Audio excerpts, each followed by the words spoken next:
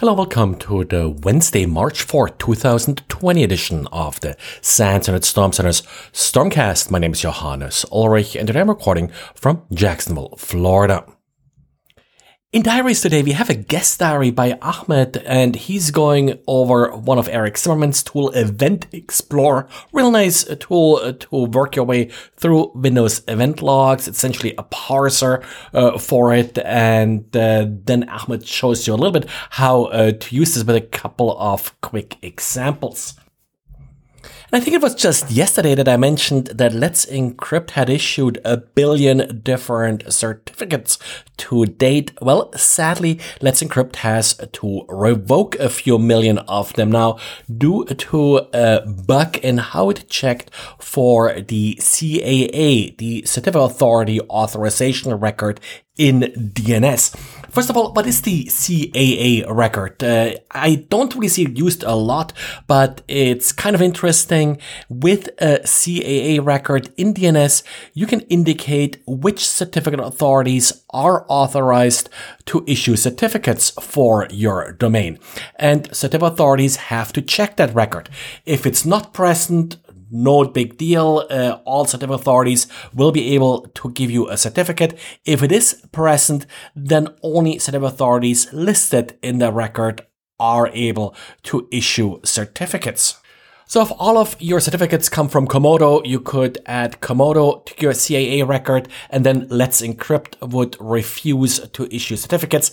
This kind of prevents an attacker to go to a different certificate authority or sort of to go certificate authority shopping until they find one that validates their certificate. Now, the mistake that Let's Encrypt made was whenever they verify that you own the domain, they also verified that Let's Encrypt was allowed to issue the certificate based on the CAA record. But the mistake Let's Encrypt made is they didn't check again when they actually issued the certificate later.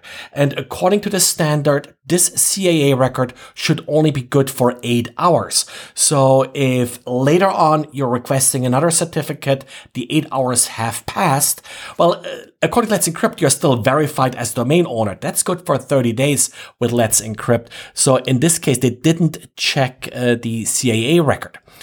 Not a huge deal, I think, but still, if you are affected, you should have received an email. The revocation already started and should be ended by the end of day today.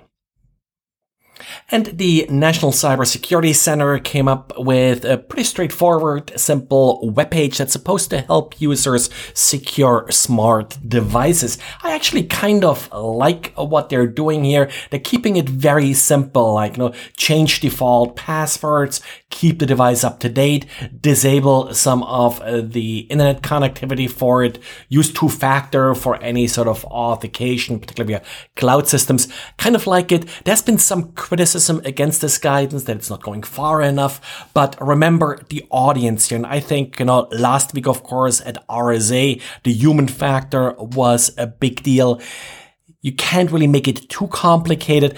I think it was actually just recently where I saw US Homeland Security or so suggesting a second SSID within the house for smart devices. Not a bad idea either, but I think actually not easy to do right for the average home user without losing a lot of the functionality of these devices, which in turn, of course, means it's not getting done. So something to show friends and family that have questions about how to secure cameras and the like. And the listeners of this podcast, it shouldn't really be a surprise that ransomware can also go after your cloud backups. Anything connected to a computer infected with ransomware is, of course, up for grabs here. And yes, apparently attackers are going after cloud backups either to steal the data or then, of course, to just delete the backups and render them unusable. So a good reminder here. cloud backups, while they have their spot, they shouldn't be your only backup. Actually, they do have a nice little rule here from a backup company. Of course, they're trying to sell the devices too, but I think the rule makes a lot of sense. They call it the 3-2-1-0 backup rules. And essentially what it means is the 3 stands for you need at least 3 copies of the data. You need to keep it at least 2 different media, and 1 backup should be off-site.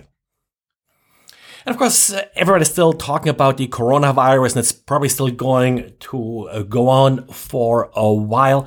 Now, if you see any interesting malware or so, taking advantage of it, let us know. If you've seen a couple samples, nothing really too exciting at this point.